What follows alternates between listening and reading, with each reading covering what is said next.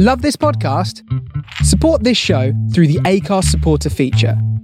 It's up to you how much you give, and there's no regular commitment. Just hit the link in the show description to support now. Ready to pop the question? The jewelers at BlueNile.com have got sparkle down to a science with beautiful lab-grown diamonds worthy of your most brilliant moments. Their lab-grown diamonds are independently graded and guaranteed identical to natural diamonds, and they're ready to ship to your door. Go to BlueNile.com and use promo code LISTEN to get $50 off your purchase of $500 or more. That's code LISTEN at BlueNile.com for $50 off. BlueNile.com, code LISTEN. Hey, it's Danny Pellegrino from Everything Iconic. Ready to upgrade your style game without blowing your budget? Check out Quince. They've got all the good stuff, shirts and polos, activewear, and fine leather goods, all at 50 to 80% less than other high-end brands. And the best part? They're all about safe, ethical, and responsible manufacturing. Get that luxury vibe without the luxury price tag. Hit up quince.com/upgrade for free shipping and 365-day returns on your next order. That's quince.com/upgrade. Welcome back. Rare Talks, you already know what it is. Like, comment, and subscribe. If you haven't already, make sure you go over to the Spotify and check out the exclusive episodes. And this week, I got a special guest to come through. We're going to have an amazing conversation. Introduce yourself to the people, please. Hi, I'm Shafak from the Shafak Effect, as you know, from TikTok, LinkedIn as well as my own YouTube channel, Psych Shafak. So I'm happy to be here. We've connected on TikTok, and I'm happy to be Rare Talks guest now. Yeah. So today we're going to be discussing the issue of colorism, and does it still exist, and what is it that makes people want to stay in this little bubble of colorism, basically. That's what we're talking about today. So first off, tell us a little bit about yourself. Of course. My name is Shafak. I'm a mind coach, life coach, and also a graduate psychologist. I work with brain injury clients as well in their neurorehabilitation. And I also have different jobs. My background comes from the German Foreign Service. I'm a former German diplomat, as you know, as many of my viewers as well know. I didn't know that. Yes, I am. For Germany? Yes. A German diplomat? I've grown up in Germany. You grew up, you speak German? I do. No I way. speak German, Urdu, Hindi, Punjabi. I spoke French and Latin as well, and which died out, unfortunately, because of lack of practice. But I come from a very different background in that way, but I found myself in the mental health sector from the last 10 years now, working with various clients from all over the place, from the justice sector to social services to psychiatric units to counselling, which then brought me into psychology, the field of academic psychology, because one of the consultants said to me, when I come into the room and I mediate between the client and the consultant, they feel like I'm their extended arm, which is a very nice compliment. Yes, a nice way to feel. It's a nice way to feel, yeah. So I started studying psychology and then went into this field now full time. Found myself working with brain injury clients, which is a very, very different kind of field, because the brain itself just fascinates me, how the behavior is, how the brain works, and how your thought process is. Do you think there is a one-way track way of how to think, though? Or do you think that a psychology book can capture ways that people think, but there's no way of actually understanding a human being in general? There are ways of understanding a human being, and I'll tell you why. Because you have to measure things from the norm. The norm is something how we are actually made to, how we're actually constructed to act, to behave. And that is not something which has just been conditioned. These are innate qualities. So the innate qualities are very similar wherever you come from, all over the globe. Like, give me an example. Give me an example of that. Innate would be starting to talk, wanting to help somebody. That is something which are innate qualities from children who do want to do these things. Everything else which we learn over the years, these are conditioned things. Okay. But to love, to help someone, altruism, to be happy if we talk to others, engage with someone, social contacts, all these things are innate qualities. Wanting to eat, for instance. Eat, drink. It's innate, I understand.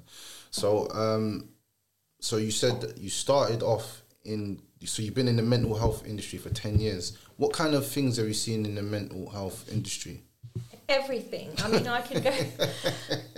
There is nothing which can surprise me. I've also been in theatres, in hospitals. So I have literally seen, heard, felt everything, what you can think of. So from criminal psychology to child psychology, to people with personality disorders, to general counselling, social services. I've seen victims of crime. I've seen perpetrators. There is literally nothing which I haven't seen. I feel like a lot of people that go through psychology, that go into psychology, is because something psychological happened to them. That's what I've kind of realised whenever I speak to people that do psychology. When I get deeper into their life, I'm like, okay, so the real reason why you got into psychology was because you really wanted to understand the mind because of stuff that was going on inside your mind and stuff that was going on inside your life. I think that's something that I've always realised with people that get into psychology. I agree with that, I agree. You can't speak for everybody because I have seen consultants who are maybe academically very, very good, but you can see they do not have any kind of life experiences. So they talk out of a book excellently, but they cannot connect to that person. And but other than that, you are right. A lot of people who do go into this field have experienced in some form of way some trauma in their life. So wherever it's huge trauma, wherever it's less trauma, but there is some ways. I have suffered with a lot of trauma in my own life throughout the years, which then made me to that point where I wanted to understand that in a way, what is going on with me. So I was doing a lot of things actively according to psychology, to psychological practice anyway, but without actually the academic understanding of what it actually meant. And to pursue the career of psychology has actually made me understand, has actually tried to actually given me terms to put on why I'm doing certain things. Do you think people are using terminology, psychological terminologies in incorrect formats? It depends how you put it. You mean in the British way? Only in the British way, because we're in Britain. Only in Britain, because we're only in Britain. I can't speak on anywhere else in the world, but I'm just saying, in general, do you think people label people with titles that they don't properly understand? You know what is important? If we go back to humanity, wherever we are Muslims, we're Christians, we believe in the spiritual being, whatever we believe. There is always common thing about that we need to belong. That is just humanity. We can make up whatever we want to do, but we are social beings. We need to belong, which is why we're always looking for something to identify us. We need this identity. This is our urge to be someone, to know who we are. And that is where these terms come from, because they're not there to label you in a certain way that you can't be left or you can't be right. They're just there to give you a guidance of what is happening with you, and then you can work from there. Because I find it that a lot of people name certain people things without actually properly understanding, and I feel like a lot of kids from young are socially conditioned to believe things that are not actually true. For instance, a kid might have a lot of energy. What that generally means to somebody who has a great mind is that child to be great at this sport or that sport because he has a lot of energy. But they'll label the child of ADHD and make the family seem like their child has a problem, when in hindsight, the child is just an amazingly very energetic, meaning that he's got a very good diet, really. If we're really going to get into it a little bit deeper, that the child's diet is on point, because a child that has a lot of energy means his diet is good. Yeah. Doesn't mean that there's something wrong with him. So why is it now that they've labelled it as a sort of like a mental condition, that the child has more energy or something more than normal people, or that he can't concentrate? Maybe, and I generally believe this, that not every child is academically meant to be great at things, but maybe at something else they're meant to be great at something else. I'll give you an example without using this example. It's the worst example I could give, but I'm going to give it anyway. R. Kelly was a musical genius. Yeah. But he couldn't read or write.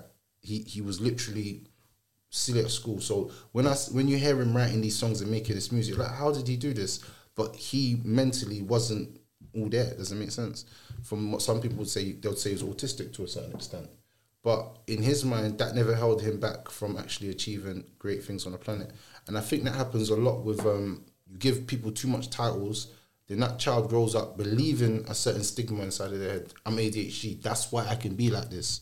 Or I've got mental health, that's why I can act like this. Or do you see what I'm saying? So I feel like sometimes we put too much labels on people, which I don't think they're deserving of.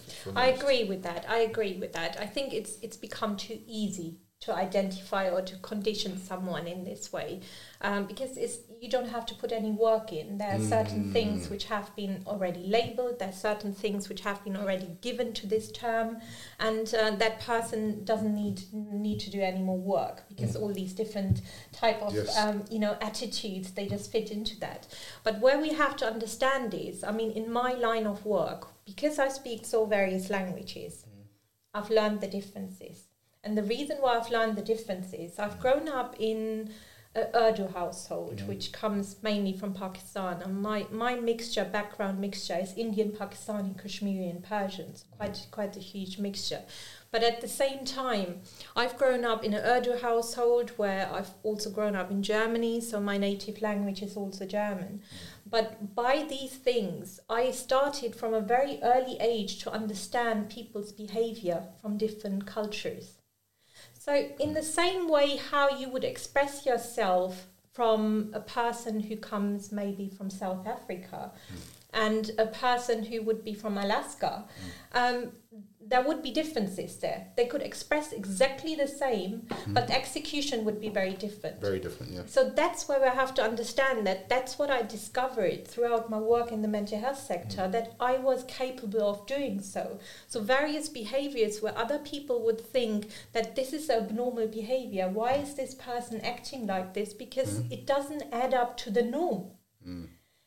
I then dig deep, and because of my understanding of a language, and because with a language, what you have to understand, you don't actually just learn the language, you understand the culture, you understand the background, you understand the roots, you understand the behavioural differences, you understand the different understanding, absolutely. And that's what I can look through to people and then analyse. And I had quite a few cases where I had to really correct people and say, no, this could be linked to their cultural roots, to their cultural differences, because this doesn't look abnormal to me if you go back to their country. Yeah. And that is where we need to broaden our horizon at the moment. A lot of things which have been developed, you have to understand, have been developed from the Psychological Society in America about 80, 90 years ago. They did not exist in that form before that. So once they have been created by a certain society, they actually then match up to that society. Now we have to broaden our horizon and go a bit further to that, include different socio-economical differences, cultural differences, and understand why people are behaving in a different way without being abnormal. Makes sense. So that brings us on to the question of colorism. What would you define colorism as? Because everybody that I've asked about this, they've always had a different explanation of what they define as colorism. What would you define colorism as?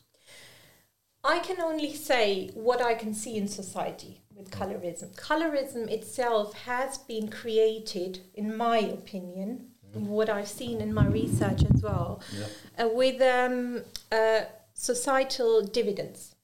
So how we can divide different groups to make one inferior or superior over the other one. Okay. There's no other reason. If you go back to the roots, 500 years ago, prior to British colonialism, colorism didn't exist. The only thing which existed is tribal differences. So one tribe wins over the other one, and they are enslaved. Facts. That's all what it was. Nothing else. In no form of way. And we have books from thousands of years which we can read. color has ever been mentioned. The reason why skin color, different skin tones exist, we have to understand one thing. We are, first of all, genetically, scientifically, one human race. There are no different races. It just doesn't exist. Different races within human beings are inventions by human beings. Okay. We all have two arms, we all have one brain, we all have two eyes, we all have a nose, we all breathe the same, we all have blood running through our veins, we all have the same kind of structure, body's biological structure, to 99%. 99% we are genetically the same. If we would be different human races, we would be going back into comparison to Star Trek, Star Wars, where everybody looks different. Yeah, facts. You have to look at common sense. Common sense, where it comes from. The only difference which we have is the 1% genetic, which is different in human beings, is where their geographical differences come from, where their heritage comes from. So would you say that there's no difference in people that are melanated or people that are not melanated? Because melanin does play a big part of someone's where they actually geographically come from. Because if you look at some parts of the world, it's above the tropical equator, and to live there, your skin color might be a little bit more darker, because to live there, you to survive there long term, your skin has to adjust to that sun rays that are coming on. That is exactly why I'm pointing to the 1%. Okay. That is what the 1% makes different, but that's got nothing to do with race. That's got to do with the geographical differences where we originate from. So nowadays we can travel around, we can save ourselves because we have buildings, we have air conditioning, we have aeroplanes, all these kind of different environmental facilities. But they didn't exist at that time, which is why we look different. You know, someone like yourself, for instance, about 1,000 years ago, if you were to live in Alaska, for instance, you would be spotted from far, from the grizzly bears, from all these animals. So it wouldn't help you. The other way around, if someone of very low melanated pigmentation would live in the deepest of Africa, they would be spotted from far, from the lions, from the tigers, and they wouldn't be able to survive. So it's all a survival mode which we have at the moment, which has been given us by nature, by God, by Allah, whoever you want to believe in.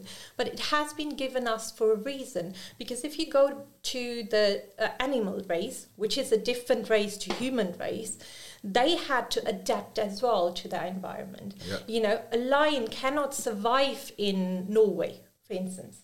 In normal conditions, it can't, because its body is not made like this. Its structure is not made like this.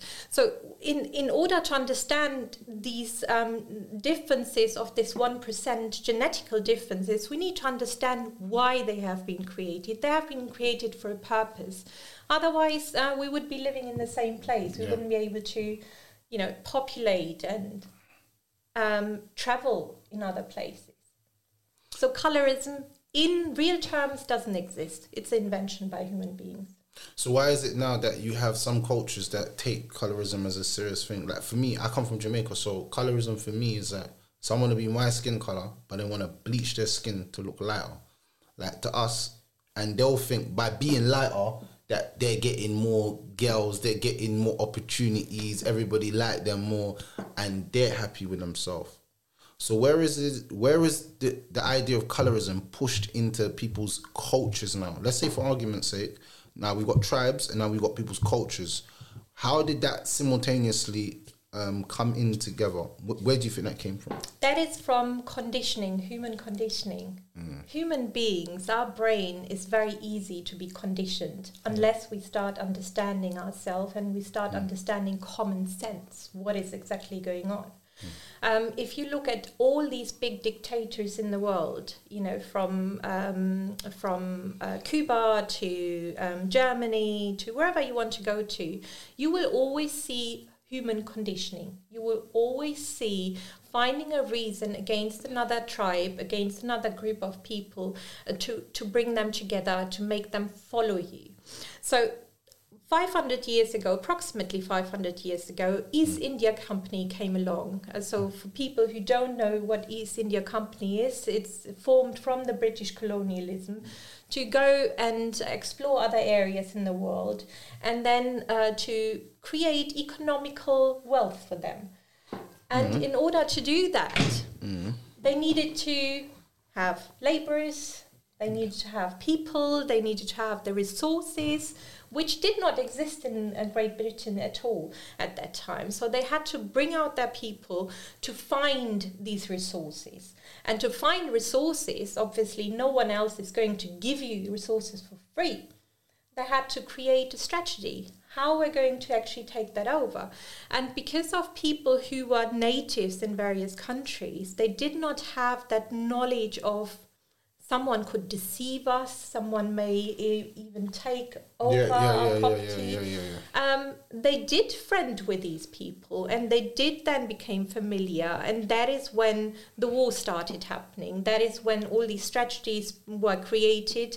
The Bible, for instance, as you may know, was created in a way within slavery to make people believe that black people are inferior to white people. Jesus has been created, and I know that will be actually the Bible Jesus. Yeah, you mean, the Bible absolutely. Jesus. Not Isa. No, we're talking about what has been created in people's perspective. That certain people or position of people hold a certain color. Just to match their comfort itself. We don't know how Isa or Jesus looked like. We don't know because he lived 2,000 years ago. But if we go back to geographical differences, we know how people from the Middle Eastern look like. We do know that. You know, they do not look what has been perceived or portrayed by society nowadays. So that's all I can say about that.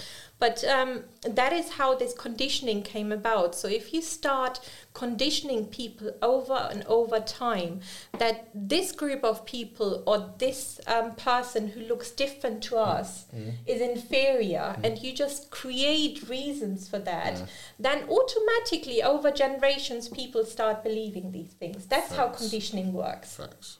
And you know, conditioning of the mind is a long-term thing. It's never a short-term thing. I can't meet you today and condition your mind in one conversation. I can have an effect on you. I can make you reflect, but I can't condition you. Conditioning is a time period. Like, for instance, if you condition your child to believe that they're going to be great, then your child, it takes years for you to put that and instill that inside of your child. It's not just years, it's about the tactic, how you do that.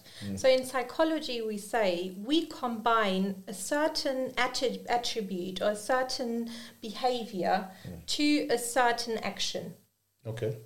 So if you combine that action to a certain behavior over and over again, our brain memorizes these things. That's how conditioning works. No way. Automatically. So the same way how a lot of people nowadays have brought up coming away from color, just talking about beauty, for instance, in social media. People start believing, beauty has to look a certain way. We have to have a certain way about us. We need to do certain things. That is all about conditioning. But at the same time, if we wanted to go back to the roots and recondition ourselves, we can also do that in the same way.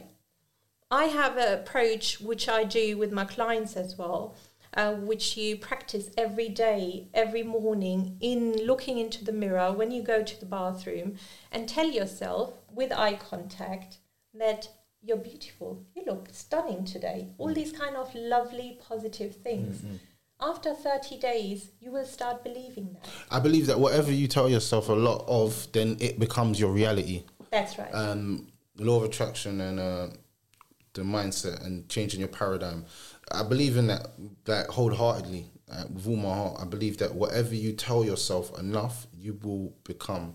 Does it make sense? That's right. If you tell yourself you want to be a scholar of Islam, and every day you wake up, you take steps towards that, then you will act in accordance with that. That's right. If you tell yourself you're a drill artist and you want to drill ops, even if it's not true, it will become your reality. And that's why I tell some of these young boys and girls out there as well, like, be careful what you push out in the atmosphere on yourself. Just be careful of it in general, because what you say will come to pass. It's just natural. It's just as humans what we say and what we do. You know what I'm saying? They say a man is judged by his actions, but he's also judged by his words. Yeah.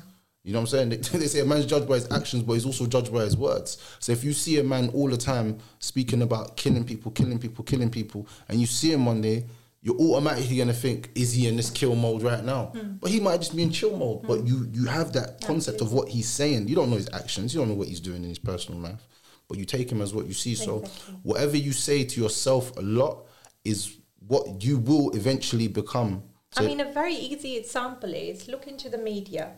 How is the black community being associated?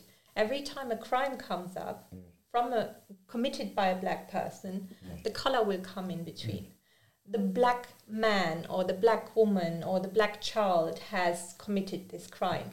When you go into, and that is conditioning, what we're talking about. When you go into, for instance, I don't know, person from Pakistan, for instance, just after the 211, is it 11? 211? Yeah.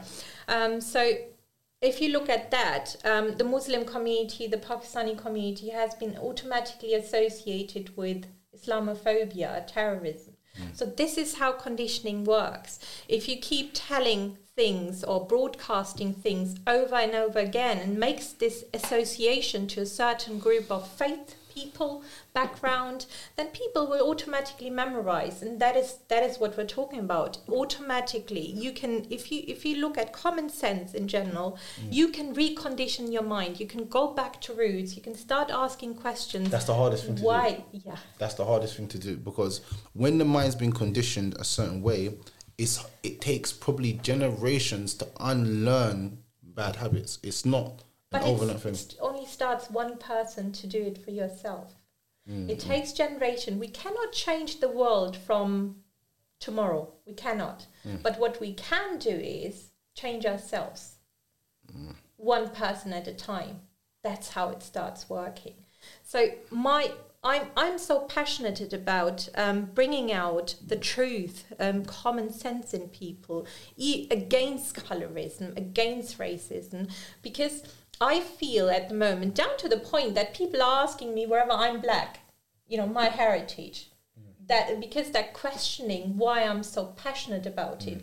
The reason why I'm so passionate about it, because no other part of human beings have been actually so degraded over the last 500 years. Yes, Indian Pakistanis have been suffering with British colonialism as well, but they have never been derooted from their identity like the black community has. That's a fact, and we just have to go back to facts. We have to go back to history. I don't want to accept what you're saying, but I have to accept what you're saying, because Pakistanis and people from Bangladesh, they still have some cultural ties inside of their foods and inside of their languages. And a lot of people don't actually understand a language, when it's stripped from you, is your whole identity gone. Because there's things in your language that if you say it in a certain way to someone, it means something. You don't have that when your language is taken. Someone gives you something and then you have to use it in that way. And that's why if you look now, a lot of the street kids, they have their own way of even expressing themselves. They've created a new thing. And I never forget, because even me, I've got a little bit of it myself. Does that make sense? Even though I'm Jamaican and we speak a little bit different anyway, but I'm saying I've still got some of that as well, because of that's just our conditioning again, that we all speak a certain way to escape the normality of wanting to be back to what we originally was, because we've lost part of our identity. So I definitely agree with you on that one. I definitely 100% agree with you. And that is a huge point where I want to take away this stigma, this misconception that a black person is only associated to certain attributes, which is why I brought out that clip. I don't know if you looked at that clip where I'm talking about Black inventors, because it happens to be Black History Month in the US. So I thought I'd bring out something which is really resonating to people, and it's not being educated. It's not about a race between a war between black and whites or yellow and purple. I don't really care how you look like. It's about bringing out societal issues and making people actually relate to someone who is in a good position, who has achieved something, to motivate them, to bring out this spark so they can believe in themselves again. We're coming back to self-identity, because the self-identity has been taken away from a certain group of people. It needs to be brought back in some form of way, so people can believe in themselves again, and we can come away from this person can only be a criminal, or this person will take our culture away. But you know, it's funny. It's funny that I've never actually ever had an inferior complex in my whole life. There was one time where I was with my friends, I'd act a certain way, but I never had an inferior complex. And what I mean by inferior complex is feel like I'm less than anyone in society. I've always had a king complex, if I'm honest with you. Because from a very young age, my mum always used to tell me that I was a king, I got a crown. So I've always walked through life thinking that I'm just like some king. So when I step into a building or I go somewhere, I expect it to be treated a certain way because of just me being me.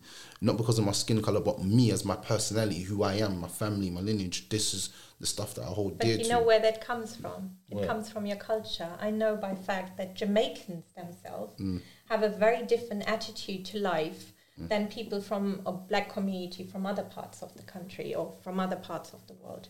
So it depends on your culture. If your culture has been brought up to believe certain things, then you won't have these kind of feelings within yourself. Yeah, I've never had that kind of like feeling, you know what, the world's against me. The reason why I've not got hair is because I'm black or this. I've never suffered with that. My whole life, I've never suffered with that.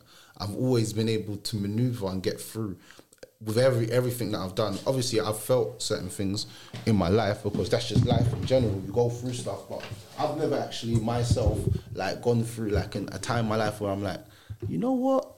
I'm not happy with my life. Right? I've never actually gone through that, if I'm being 100% honest with you. I mean, that's the privilege of being a Jamaican, I guess.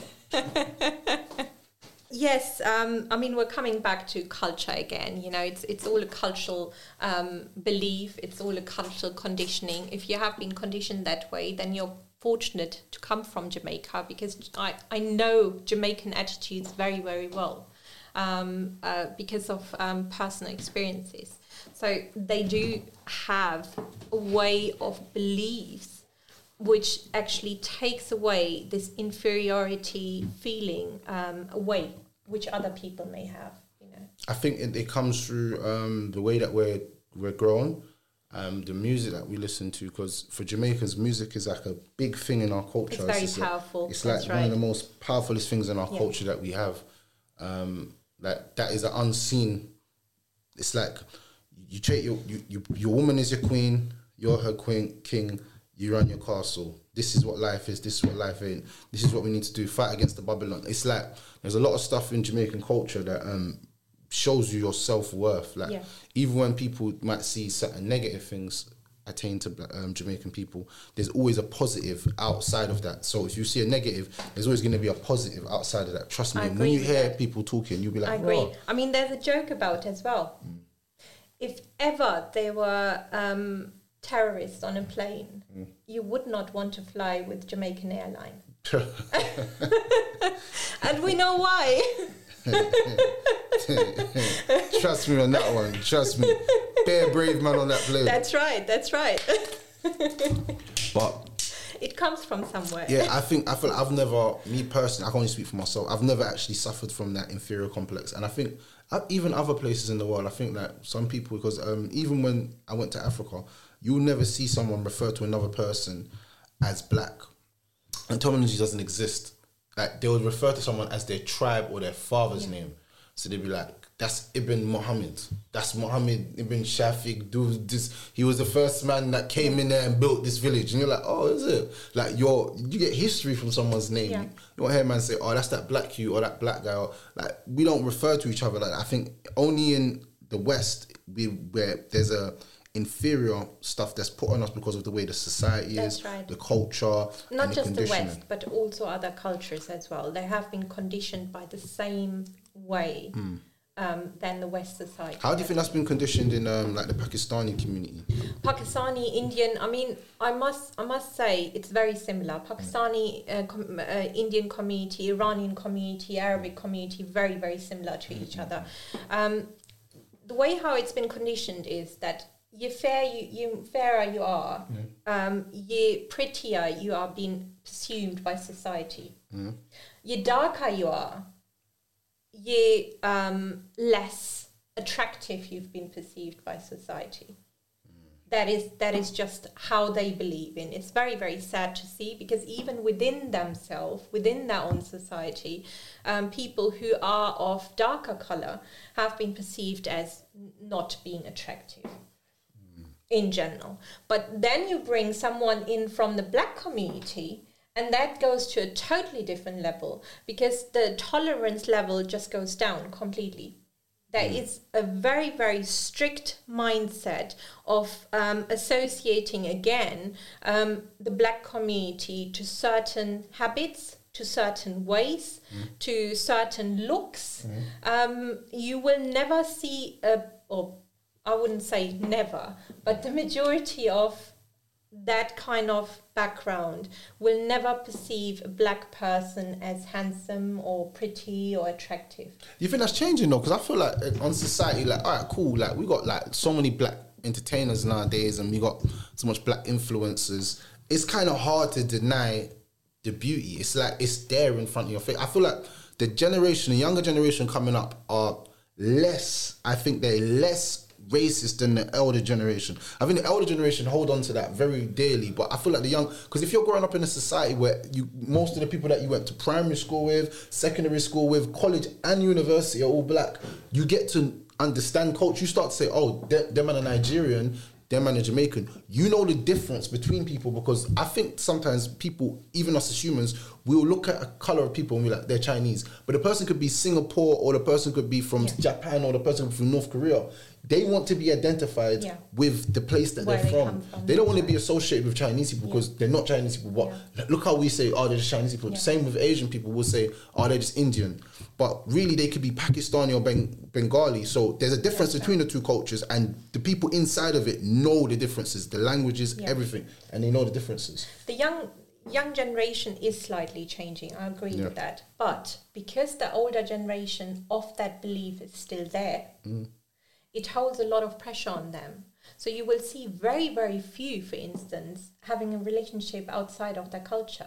They would prefer having a relationship with somebody who is from a Caucasian background than from a black community. That is just fact. Yeah. And the point is, once with a man, it's even different then, because men are generally allowed a lot more leverage than female are from that part of culture. But if a person from that culture goes out or even dares to marry someone from the black community, that person is shunned for life. But you know, I find they may tolerate that person. I'm not saying that they would completely disconnect with that person, but it will always be seen as an outsider.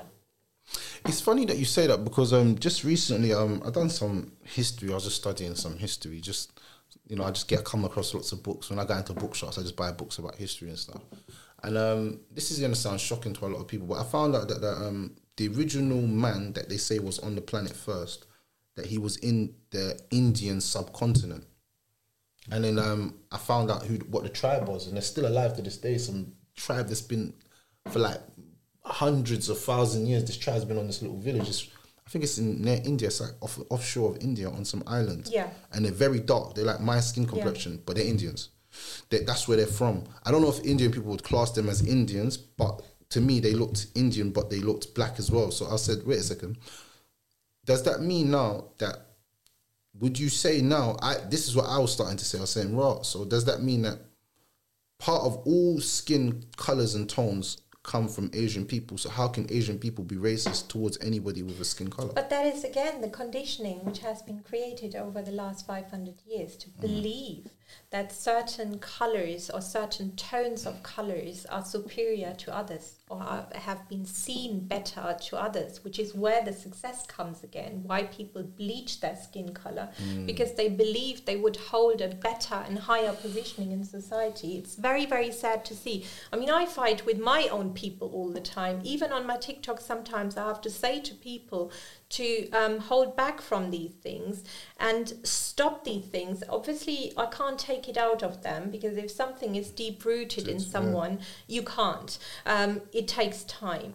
If somebody is willing to do so also. Because sometimes what it is, that even if a person wanted to change, because of the pressure they have, the ties, the family ties they have, they don't go ahead and do that. And that is a very crucial thing. The biggest punishment you can give, because we're social beings, is to deprive you from your social connections. Yeah. So your family, your friends, and that is what automatically happens, what a lot of Asian families do. If they don't like something, what you're doing, they will deprive themselves from you. But then I'd say, does that even make it worse when someone's even a Muslim? Because now, like, for instance, somebody's reverted to Islam. I'm giving you just a basic example. And I've got a movie coming out about this soon as well. It's not a movie, but it's like a short movie about this. It's about documentary or no, movie? It's actually a movie. Okay. It's about the Asian dad and the black man. Basically, they meet each other in the mosque. The dad teaches him about Islam. The boy's a revert. He comes to Islam. I'm going to give you the whole story. I don't care if someone steals it. I know I'm going to probably, it's already in the making already. So basically, he meets the father. Right. Him and the father get connected in the mosque. The father doesn't know anything about this boy, but he sees that he's a new Muslim and he wants to teach him. So he loves him. He invites him out, helps him get a job, changes his life around. Cool. He loves him because he met him inside the mosque and because he's a new Muslim. Right. Every day the boy's coming there. Every day the dad is trying to teach him about Islam. Now what happens is this boy, he's in the same age as the man's daughter. They go to the same school. Right. Now he has always liked the daughter, but the daughter's always said, I can never be with someone who's not Muslim. But he said, I didn't want to turn Muslim for a girl. I turned Muslim for myself. So now that he's Muslim, he's approached the girl and said, look, I want to marry you. And the girl said, you have to speak to my father. Yeah. You know where this is going now. You kind of know where this is going now. You know where this is going. I do. And I have a picture in my head already. Yeah, so now the dad has invited the boy around for food to the house. He said, look, I want you to come round and try some Asian food. You love biryani. It's the best food. My biryani, the best. And my wife and my family, we're going to show you hospitality. Because let's be real, Pakistani, people from the Middle East do have very good hospitality. They're very hospitable people. You go to their house, they're making sure you're very taken care of very nicely. They're not just leaving you there for 1 hour with no tea. You're drinking tea, you're very comfortable. They're giving you everything you need. You can't come out with an empty stomach at all. And a good mind as well. They make you feel good as well. That's right. So what happens now towards the end, and this is actually a real scenario that happens a lot. So this is why I brought it up. The boy's gone around to the girl said to her father, I'm going to invite a man around who wants to potentially marry me. So the father said, no problem. Now what happened was the day that he was meant to come to the house for the father, he cancelled it. The boy cancelled it. But now the day that he's meant to come around for the girl, he's coming. Because that's more, he said that's more important. So he's come round, knocked on the door, and the dad saw him and said, Assalamu alaikum, like, what are you doing there? And he said, I think I might be in the wrong house. And then the daughters come and said, no, this is my house. So the dad looked at her and looked at him and said, what's going on? And she said, this is the guy that I was telling you, Dad, and I told you if you're going to have a problem. And the dad said, no, get out of my house. I don't want you here. And then he's like, what? But you invited me to your house already. He said, no, you can't come to my house. He said, but you invited me to your house anyway. I didn't even know this was your daughter. This is all like, for me, this is like qadr, isn't it? Allah's wrote this. He said, no. This is not going to ever happen. You're not part of this. You can never be part of our family. And start shouting at the daughter in the language, start speaking other language to her. And then he shut the door, and then the guy's like shocked, and then that's where it ends. The reason why I wanted to do that is because I believe that is a very real story. Very real story, and it happens so much. But the only problem is it's not put on a big scale. Yeah. The reason is because you have to understand the mind of the Asian society. And I'm talking about general Asian society. It's not just Muslim. It's including Hinduism, including different faiths. It's general the Asian society, Middle Eastern Asian society. They do not want to be portrayed as someone who's intolerant. That is just the case. They do not want to be portrayed. Everything needs to be put under the carpet, because if you look at the way how the culture works, someone who's younger meant to listen to the older person, regardless of their right or if they're wrong, if they're talking the truth, if they're talking false. But that's how the society works in the Asian culture. When you've been brought up in the Asian culture, you're meant to listen to your elders, whatever, regardless of what they're saying. And that's something which they want to continue, because they want to keep their culture alive. They don't want somebody to rebel against them. When you're ready to pop the question, the last thing you want to do is second-guess the ring. At BlueNile.com, you can design a one-of-a-kind ring with the ease and convenience of shopping online. Choose your diamond and setting. When you find the one, you'll get it delivered right to your door. Go to BlueNile.com and use promo code LISTEN to get $50 off your purchase of $500 or more. That's code LISTEN at BlueNile.com for $50 off your purchase. BlueNile.com, code LISTEN. There's never been a faster or easier way to start your weight loss journey than with PlushCare.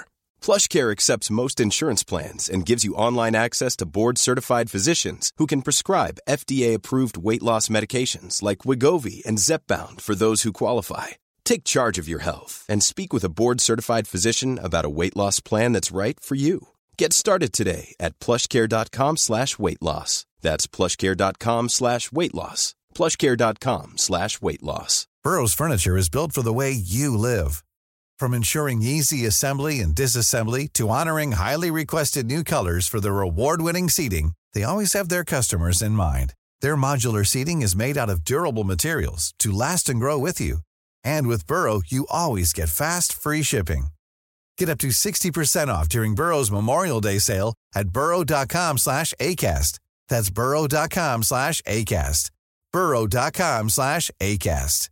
Hey folks, I'm Mark Maron from the WTF Podcast, and this episode is brought to you by Kleenex Ultra Soft Tissues, your ally to help tackle your allergy symptoms this season. I love the change of seasons, but nobody loves pollen and all those other things floating in the air that make you sneeze during this nice weather. Kleenex Ultra Soft Tissues are hypoallergenic and allergist approved, so fight back against watery eyes and runny noses without worrying about irritating your skin. For this allergy season, grab Kleenex and face allergies head on.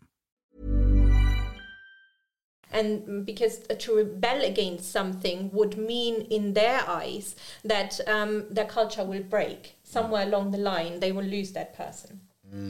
Or something will change. It's sad because for that brother that went through that scarred him now to do with... Yeah.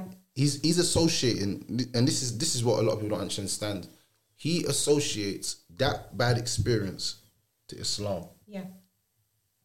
That has nothing to do with Islam. Yeah.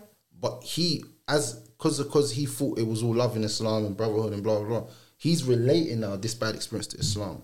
Now that's now people might not think, oh, this is not a lot of cases and it's only one out of... If that keeps going on, what do you think societally, long term, the effect of that will be? That will be people having stereotypes towards other people. Exactly. Now, he might have kids. He might get into a marriage with another woman and have kids. Now, that kid could be wanting to marry his daughter. They could be Asian. He said, no. Yeah. Because he's already got a preconceived notion in his mind of what's going to happen. And that is already in society. We see that every day. I mean, I work, as I said, in the mental health sector, and I've seen a lot of Asian families. Believe me, I've seen a lot of Asian families happening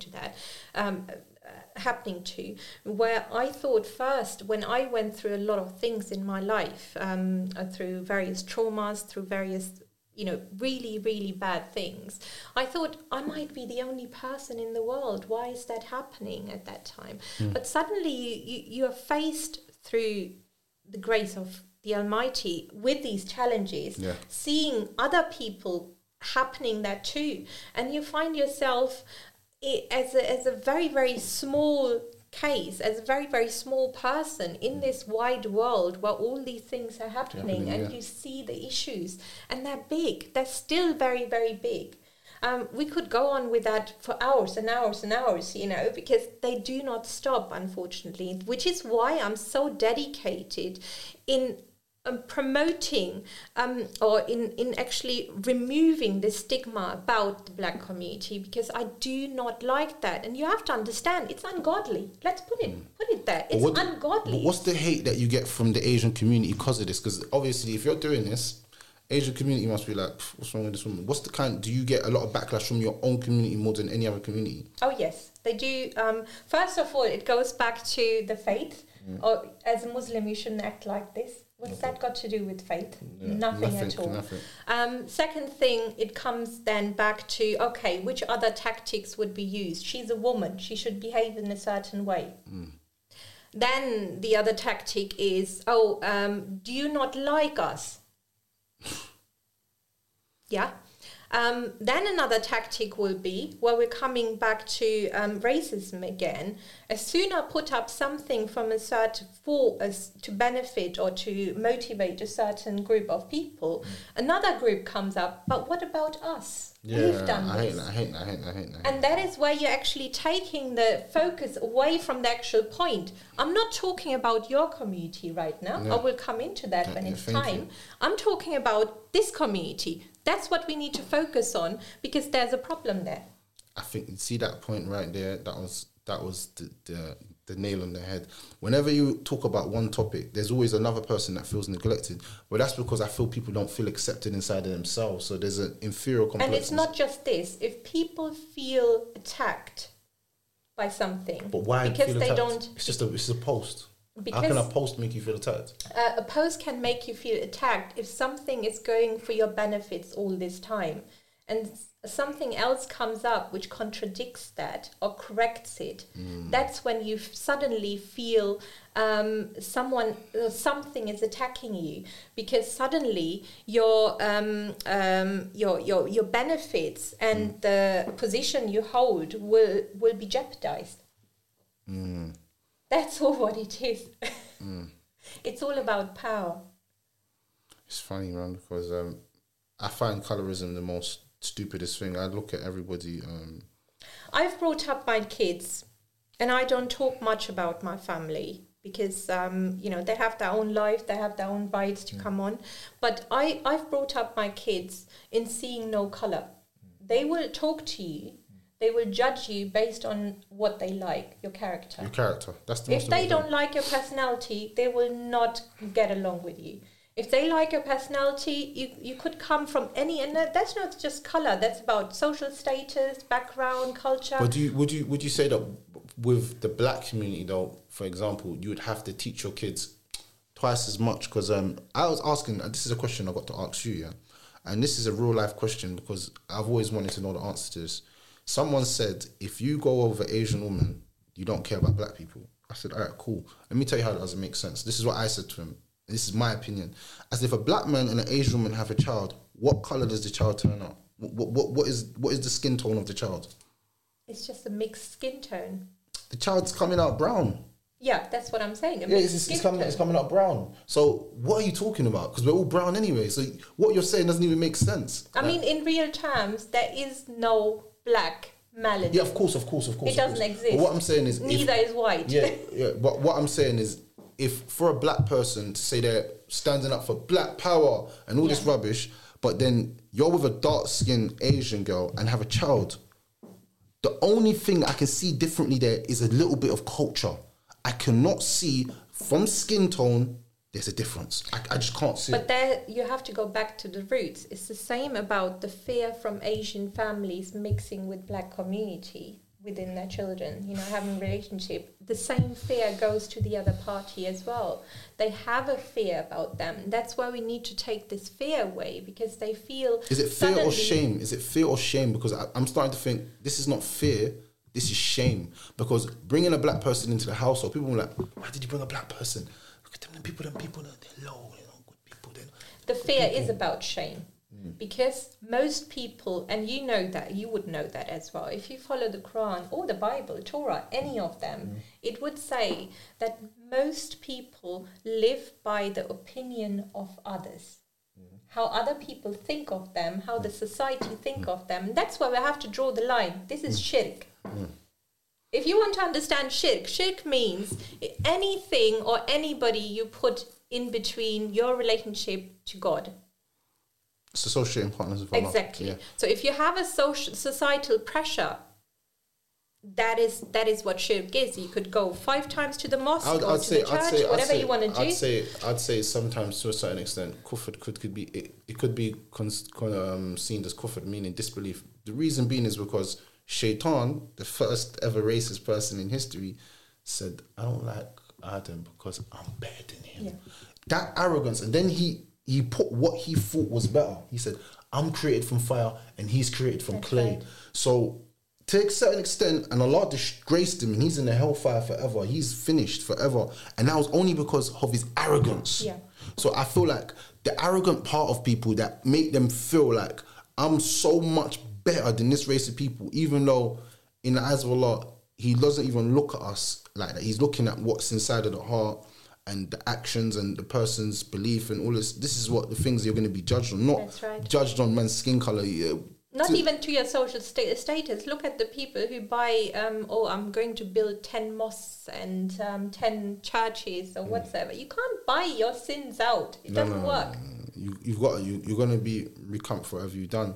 So I can see to a certain extent if somebody has that ideology of being arrogant to the point where they think they're better than someone, in reality when they're not, then that could be, I'd see that as like kufr, maybe disbelief to that, if we pull it on that level of. But that is, again, it's a form of shirk as well. Shirk in general means if you put something in between the relationship between you and God. If you put yourself between you and God, it's the same concept.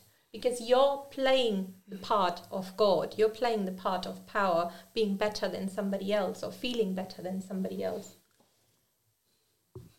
I don't know. I can't see that shit. I see it as kufr, disbelief. Like you just disbelieve because you think that your arrogance has made you so high and pumped that you've got pride now. Because pride, I think pride and shame are so similar in hand to hand, how they are. You have someone who's prideful and they don't like to be disgraced and shamed. You see the saying? So if I've got a lot of pride and you try to shame me, I'll die because I don't want you to. So that pride, we need to start putting that to one side and start putting logic to one side. That's right. In a society, if you're raising your child in the Western society, there is an 80% chance that your child might like someone outside of your ethnicity. That's right. There's nothing wrong with it, and it's just the society that you're in. If you don't want that and you're 100% against that, then go back to your native land where your child will only see their own people. That's right. And there would be a 20% chance of them meeting a black person in the rural areas of Pakistan. Very, very rare. But even then, I think there's a colorism problem inside of Pakistan itself, because you got the dark skin Pakistanis and then you got light skinned Pakistanis, but they look at the light skinned Pakistanis as more attractive than the dark skinned ones. In my eyes, everybody's attraction is not based on even looks anyway or skin complexion. It's really in the mind and the heart and how the person is as a person. That's what I take it as anyway. I've always took it as that. But I don't know how some people, there still has to be obviously a physical attraction. The person has to physically suit your eyes. So you're like, ooh. But I don't think that's the be all and end all. So I think even in certain cultures, people have the colorism issue where the darker the skin of the person, the less. And that's what we were talking earlier about. It is there, unfortunately. And I'm just dedicated in changing it within people as much as I can, because I don't believe in it. I don't find it godly at all. I find it very ungodly. And you mentioned Satan as well in that way. That this has been brought in us to divide us. This has been brought in us to feel empowered over somebody else. And that is not where society should go. Because if you go back to child psychology, and I keep bringing it up, if these things were right, children would not mix with each other. They would not play with each other from various different backgrounds, looks, cultures, even genders. They don't really care. Kids are just... They don't. They just see, oh, there's a playmate, I want to play with this person. Or they know him by his name, or that's it. That's right. Kids know each other by their name. That's right. Or that person hurts themselves. That's where we come back to altruism again. That person hurts themselves. The other person, the other child automatically wants to help. They automatically feel these compassion, these emotions. These are innate qualities within us to provide, to help, to care for each other. So why we let that get taken away by societal conditioning? Facts. And I think that comes down to we as people, like you said, there's something beautiful that you said, and it goes in line with what says in the Quran. Allah subhanahu wa ta'ala says, we'll never change the condition of people until they change what is inside themselves. You can't help anyone unless they want to help themselves. It's the same in my line of work as well. I can't help a client if they don't want to help themselves. Yeah. And I think that comes from self-reflection. You know, a lot of things come from within, you know. A lot of things come from within, like just mindset of who you are and where you want to be in life. I think a lot of things come from the mind. That's why it's good that if you understand the mind, you can help people to try and further them towards what they want to get. A lot of people are not suffering from anything other than maybe identity crisis, not knowing themselves, not loving themselves. As small as as easy as this might sound, for some people they're really struggling with this and not even knowing that they're actually struggling with it. I mean, nowadays you have to understand that, especially even post-pandemic, a lot of people are suffering. And that doesn't mean everyone has to have a mental health condition. It just means that everyone has mental health imbalance. Of course. So as soon something is wrong and something we don't feel right with, we have a mental health imbalance, and there's nothing wrong with that. We just need to be aware of that, create awareness of this, and then address these things to our benefits, not to someone else's benefits, to our own benefits. Because the time when you start healing within yourself, you start understanding yourself, you start discovering yourself, which is part of my program, the Shafak Effect, which is why I've created that originally, that you need to understand that all these different conditionings which have been happening through your upbringing, through your understanding, through your academic learning, anything which you absorb, they are not always from you. So you have to dissect them and then go back to the roots and start understanding which of these parts are actually really us or myself, and which of these parts are not good for me. They're actually holding me back. Because if nothing was wrong, why are we not 100% happy? Why are we not walking along smiling everywhere? Why are we not talking to people in a positive way? Why are we not loving? If there's something wrong, then you need to start understanding, go back to the roots. Why is that wrong? What is actually holding me back in this internal fulfillment? Once you have this peace within yourself, and I can tell you that from my own experiences, regardless of what I'm experiencing even at the moment, once I created this peace within myself, it automatically comes out. It automatically radiates to other people, and people are attracted to that without me actually wanting it. I'm not looking for any attention. I don't need any attention. But people do want this ray of light because they have a certain difficulty in their life which they cannot manage, and they think this positivity might help me to manage that.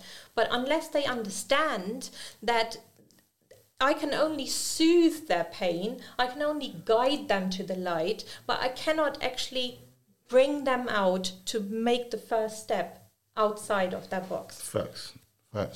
And that's the reason why we need more people like yourself to be bringing people out of that. I think I commend you for the positivity that you bring on your channel and you bring to other people. It's really good, and it's a breath of fresh air in a world full of so much toxicity and so much craziness and people all trying to do all kinds of stuff for clout. It's hard to, when you see a genuine person being nice, to think that they're being nice. See, that's the problem.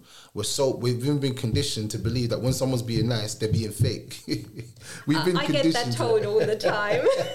Absolutely. There must be something wrong with that. Just because you're actually being nice. It's a little bit crazy in our minds that we actually think someone's being nice and we think they're being overly nice, you know. something's wrong with that person. Yeah. This, I can feel it. It's like that's the illness inside of ourselves. When you see that, I feel like that's why we need more people to just keep doing it, so it becomes a norm. Just like we've been conditioned to feel negative about everything, we should be conditioned to feel positive about things. That's right. It's about persistency. It will get there at some point. Maybe not change the world, but even if we can change a little area, some people, that can also help. And it's a blessing. Of course. It's a blessing to be, the way how I present myself in social media is no different than I would talk to you in private, or I would talk to somebody else, or I would go to work, I would talk to my family, my friends. There's no difference at all. And that's when people need to understand, once you self-discover yourself, it is a beautiful feeling. It is something which is absolutely divine. You can't describe this peace which you feel within yourself. Yes, I still get emotional because that's me being human being. That's a human being. You're human. That's we cannot be perfect. We can be affected by things, but it's how you change the perspective, and that's how I say to people as well. Once you start changing your perspective of what you experience, because we all experience something. You've experienced something in your life, I've experienced something in my life, but it's what we learn from these experiences, that's what counts. I create opportunities for myself from my experiences. Now, I've grown up, for instance, in an Urdu household. I had no idea about Punjabi. It's just a little thing, for instance. My first marriage was a very heavy-speaking Punjabi household. I've learned Punjabi, their behavior, their language, the way how their tone works, the different cultures, the way wherever they come from, south, from north, it's all differences, just by listening. And I thought to myself, yes, that marriage has been horrible. He was a really, really difficult man. But what I've learned from that is suddenly, once I came out of that and I went into first linguistics in the mental health sector, progressed very quickly into the mental health sector, I thought, that was actually beneficial for me because I've learned something from that, and I'm now applying this into society. I can understand why a Punjabi person is behaving a certain way, and someone who comes from Germany is behaving in a very, very different way. It's when you go through life, and I tell everyone this, when you go through life and you take bad experiences and see good in them, there's something called no regret and no malice and no hate. Saying this last night to someone in one of my lives, imagine that. I was actually speaking about this yesterday, and this is what I said, and I've been saying to people for the last 2, 3 weeks, 4 weeks. Everything that I want in my life has been attracting to me. Everything. But the only reason why that's been happening is because I'm on my purpose, and I'm living for my purpose, not living for people, not living for opinions, not living for hate, not living for nothing. I'm living for my purpose. Your purpose is so important to be upon, to understand. When you can take a bad experience and take good from that experience, then you've won. It's people that live in bad experiences that fall into depression. That's right. And they have a life filled with talking about the past, then focusing on their present, so they never have a positive because future. They're trapped. They're trapped. They do not see what's happening because life is always evolving. Of course. That's what we have to understand. If you're trapped in a certain event, in a certain position, in a certain person, you will never see the goodness of how you're evolving or how you could be. And you will miss out opportunities. You will miss out jobs. You will miss out careers. You miss out partners. You miss out relationships. You miss out a lot of good things if you're trapped in that moment. So you have to let go. Have to. And I think that's one thing I've been... but you have to be able to manage how to use these experiences into your life as well. So it's not just about using these as good things or looking at them in a different perspective. How you use them into your life to progress, that's what counts. I think personally for me, I only can speak on my own personal experiences. I've looked at every bad experience as a good experience, as a learning curve, and I've just moved forward. I don't even take some things with me. You know, a lot of people, they carry baggage around with them, you know? So they get into a new relationship, they get into a new business partnership, and they think of what someone else done to them. So they always have this kind of wall up, and they never let their walls down. Yeah. I could be hurt 60 times, yeah? but I will never stop being the person that I'm going to be. I will never let that person be the master of my destiny and of how I treat people. I will never let nobody do that to me. I don't care if I went through the worst relationship or the worst friendship. I mean, you have to differentiate two things. There's one, having experiences, bad experiences. The other thing is going through really severe trauma. For instance, a person who's been raped.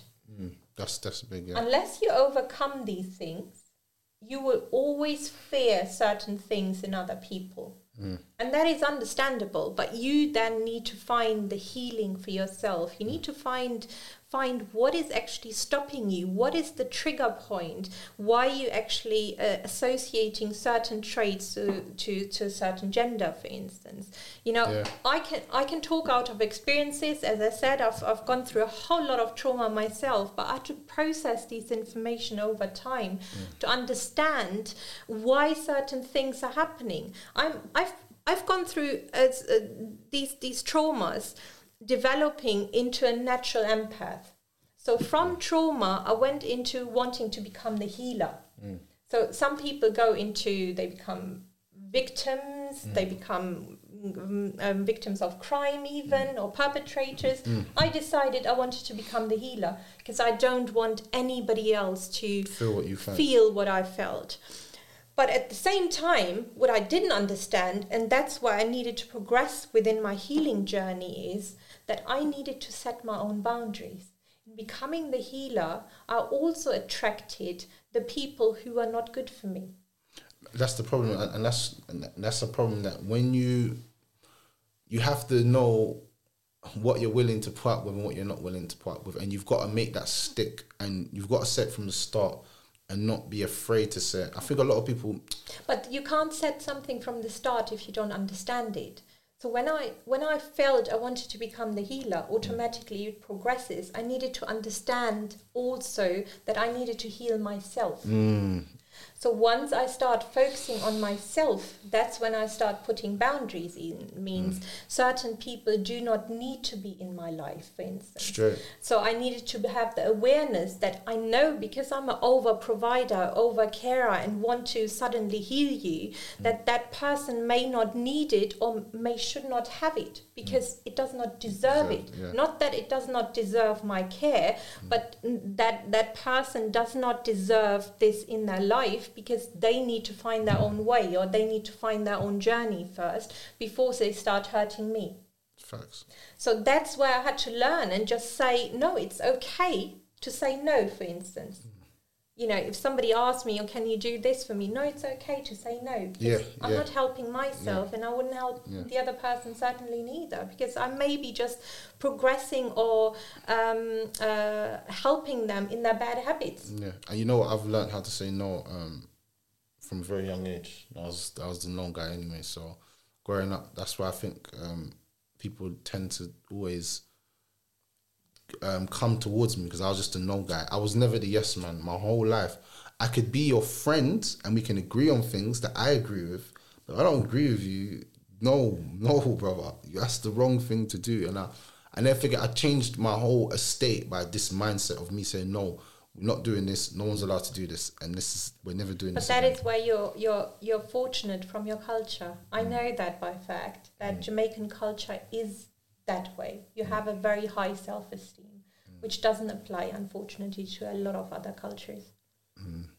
You know, it's been ingrained in the Jamaican culture to have a certain way, to have a certain feeling about yourself. Facts. That's definitely true. So plug everyone with your social media and what you do, man. Tell everyone what you do on your social media. I mean, I started social media last year in around March, April time, more April time. You're doing well for someone who started just May last year. You're doing well. Thank you. Yeah, you're doing well. Yeah. Thank you. I was separated from a very, very long-term relationship. I was with an actual narcissist, so it's not something which is just narcissistic qualities. I know you talk about that in your podcast a lot. I've listened to your podcast. But if you can match a lot of traits to a certain disorder, then they do come to realization. At that time, I didn't understand what it was, because, as I said, the understanding of what is happening to me I only developed through my academic progression. So when I went through my psychological career and I've done a degree, that's when I started actually understanding that is what's happening and it's not right. Because of my cultural upbringing, unfortunately, women are always seen to serve men. It's just a fact. Which, is, to a certain extent, is not a bad thing. Let's serving is not the right thing, because you must not be submissive others than God, anybody else. That's, there's differences in between showing respect and showing understanding to someone, than serving someone. What do you mean by serving? Would you let's get onto this topic now. What do you mean by serving someone? Because serving a man is being your duty as a woman, just like a man serves you in his way. There's both. I feel like it's a give and give. That's because you come from a different cultural upbringing. Serving a man in the Asian society means that you must be submissive, literally submissive, to what the man is saying. Regardless of if they're right, if they're wrong, you must listen to that man.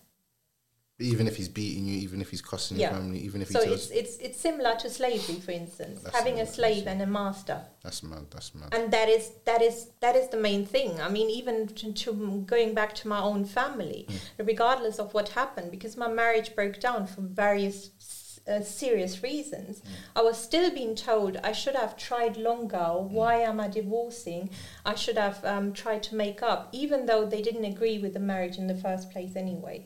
So there's always this misconception that the woman has to be inferior to the man and she must listen to the man. Well, in the Asian culture, you mean? Yeah. Okay. Yeah, so I can only go back to that culture because that's what I can explain in that way. What was the question actually originally, which you was asking? I just asked you, what was your social media? You went into narcissism. She said, everything come up now. Yes, absolutely. No, I don't go too much into that, but it was he was a narcissist. The difficulty with narcissists generally is it's a personality disorder. It derives from a lot of problems from your childhood. That's where the deep-rooted things are. So once you learn a lot of things, you learn a lot of attributes from your family, from your upbringing, you then adapt them into your own life. And a narcissist itself is it's a personality who like to adapt to the world or present them to the world as the carer, as the provider, as someone who is always there. But within their own imminent home, within their own imminent relationship, that's when a different person comes out and they become overpowered over the other person. There's gaslighting involved. There's a lot of emotional abuse involved, which other people cannot see because they do not want to portray themselves to other people in that light. But the reason for that often is it comes back to self-identity crisis, a lot of trauma involved, and unless this is kind of addressed, it will never come out. It will never come out. But apart from that, I came out of that relationship about 14 months ago, and I started healing within myself. So I started personally progressing. I don't blame anyone, by the way, because I feel personally that experiences, they're not justified. I'm not justifying bad behavior, but I'm saying that it's part of my life. And I've learned a lot from these things because I can now even better so understand a lot of other behavioral traits which somebody else might not understand. And why I'm able to now even talk openly about that without feeling the shame, the stigma, or the confusion, or having any kind of self-identity crisis, because I've discovered myself. So I came out of that and I thought, first of all, I go into psychology, was looking for different psychology jobs, moving on from general mental health. And someone came along and said, the life coach. So I thought it used to be mentoring, but now they've got a better word for it. That's right.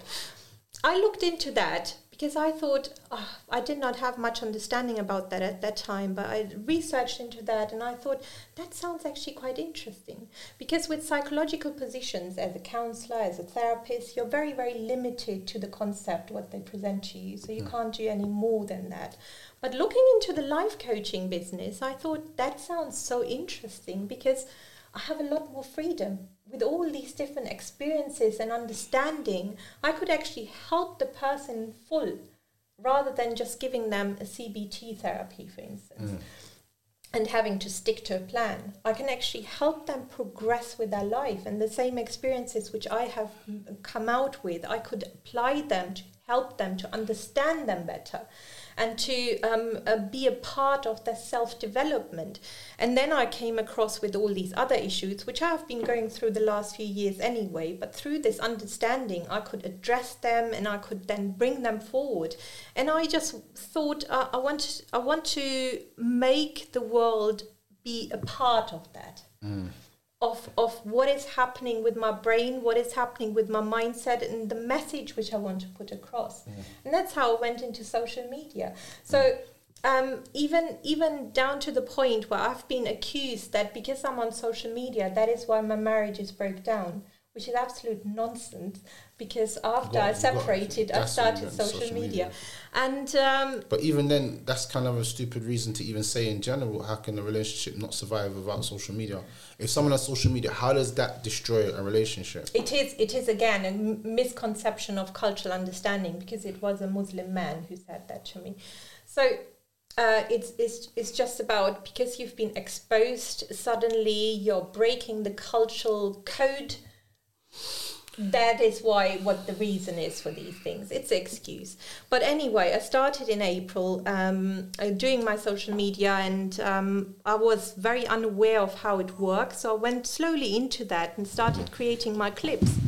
And I thought, it's going really well, because I received so much feedback from people, how much it has been benefiting them, how much it has been helping them, that I thought, I don't want to end up having a little practice in my little town.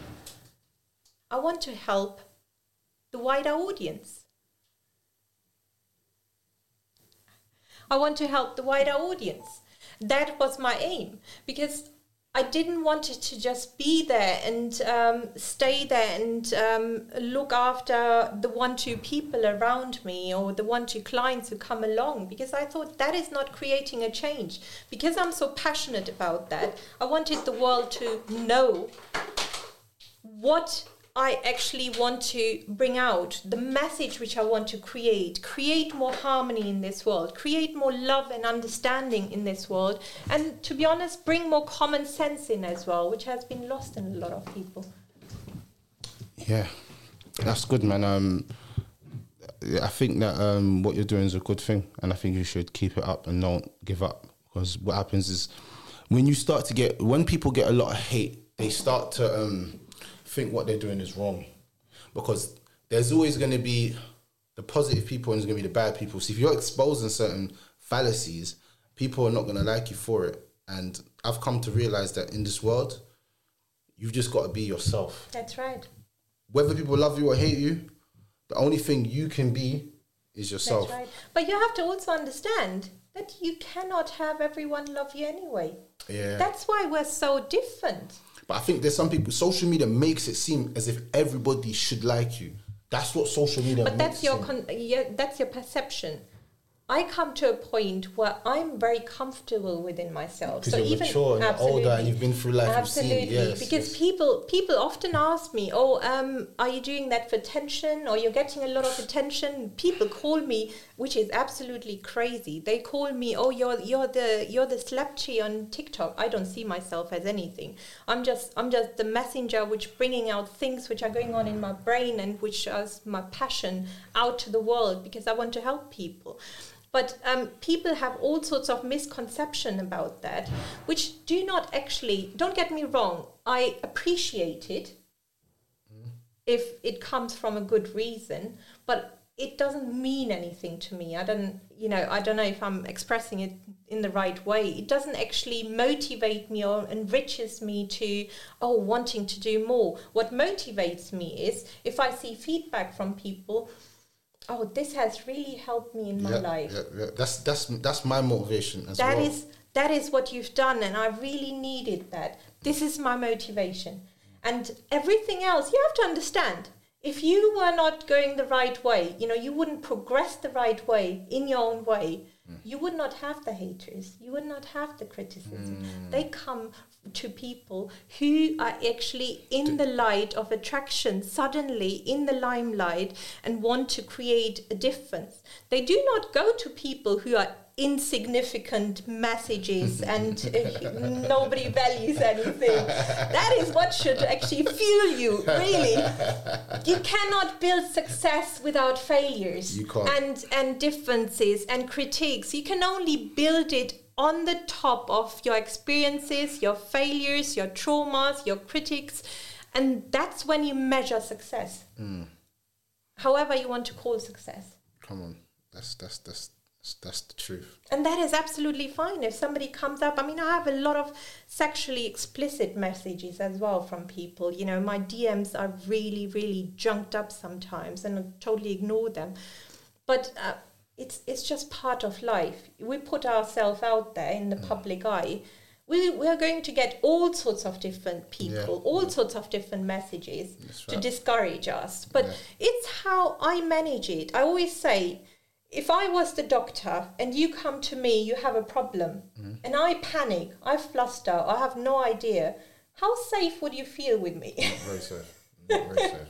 So I need to have my emotional well-being, my emotional control regulated to be able to help you. Facts. You can't do it the other way around. Facts.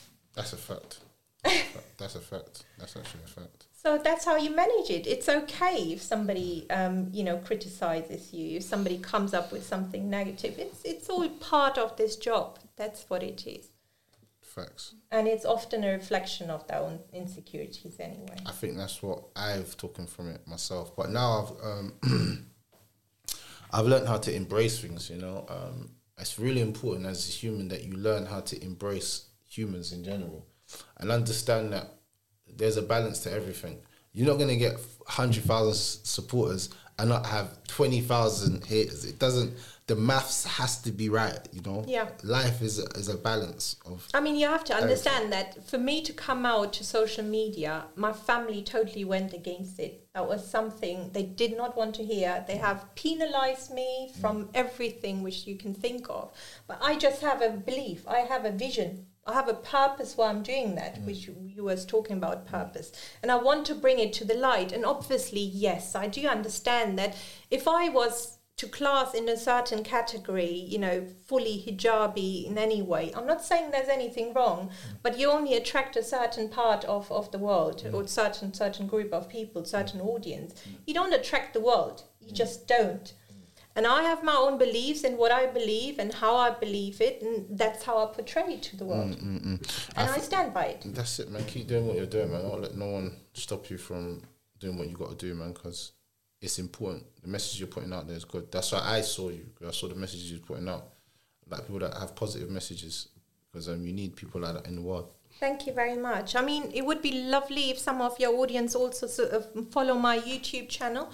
I haven't been putting too much work into that. Tell them what it is. Tell them so they know. It's at the moment it's called Psych Shafak, PSYCH SHAFAQ. So after my name, Psychologist Shafak, and I've started the season 1 last year because besides the clip, I think you have to have a balance in who you are as a person, as a professional, and to show them this academic and knowledgeable side of my profession, I decided to bring out a podcast, be a podcast host. So my podcasts are very, very organic built. They're about people, interesting personalities coming from all sorts of walks of lives globally, who have talked about their life experiences, their struggles, their all what we're talking about, conditioning, about what they're facing, how they're progressing in life, what success means for them, all around their mental health. And that is what I've been talking about. And people have been impressed suddenly. Okay, yes, she dances in that clip, but suddenly she's dead serious. She has knowledge. So it needed to be a balance in there where people understand that I'm coming from a point of facts. I'm coming from a point of research. I'm coming from a point of knowledge. I'm not just coming to just be an entertainer there and be a clown. But the podcast itself brought me to that. And the good thing about the podcast is I had guests all over the world. I mean, as I said, I need to put a bit more focus on that, just to progress it a bit more. Season 2 is coming out now. I've already started recording on season 2. That I created very, very good friendships, professional friendships, but excellent friendships with people who you would have never actually met in your life otherwise. And that's the beauty, man. Or they would have met you, people such as someone who is head of aviation in Canada, for instance, and has been leading thousands of people. A lot of people know him. And suddenly you are connected, and you are connected in a spiritual way, in a lovely, beautiful way, which I find personally for myself, it's a blessing. It's another blessing as well.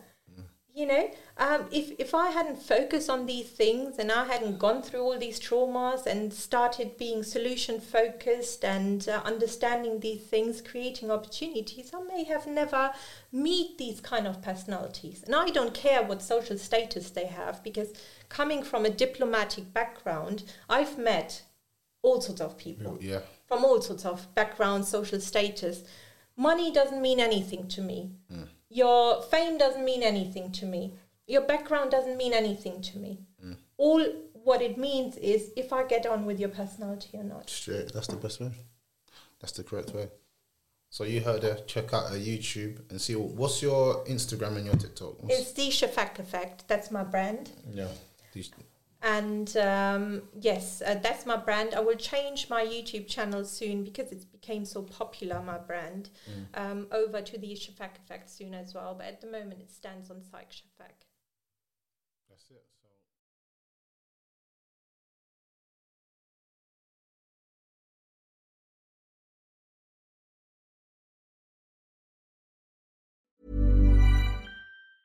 Mom deserves the best, and there's no better place to shop for Mother's Day than Whole Foods Market. They're your destination for unbeatable savings, from premium gifts to show-stopping flowers and irresistible desserts. Start by saving 33% with Prime on all body care and candles. Then get a 15-stem bunch of tulips for just $9.99 each with Prime. Round out Mom's menu with festive rosé, irresistible berry chantilly cake, and more special treats. Come celebrate Mother's Day at Whole Foods Market. Hey, it's Danny Pellegrino from Everything Iconic.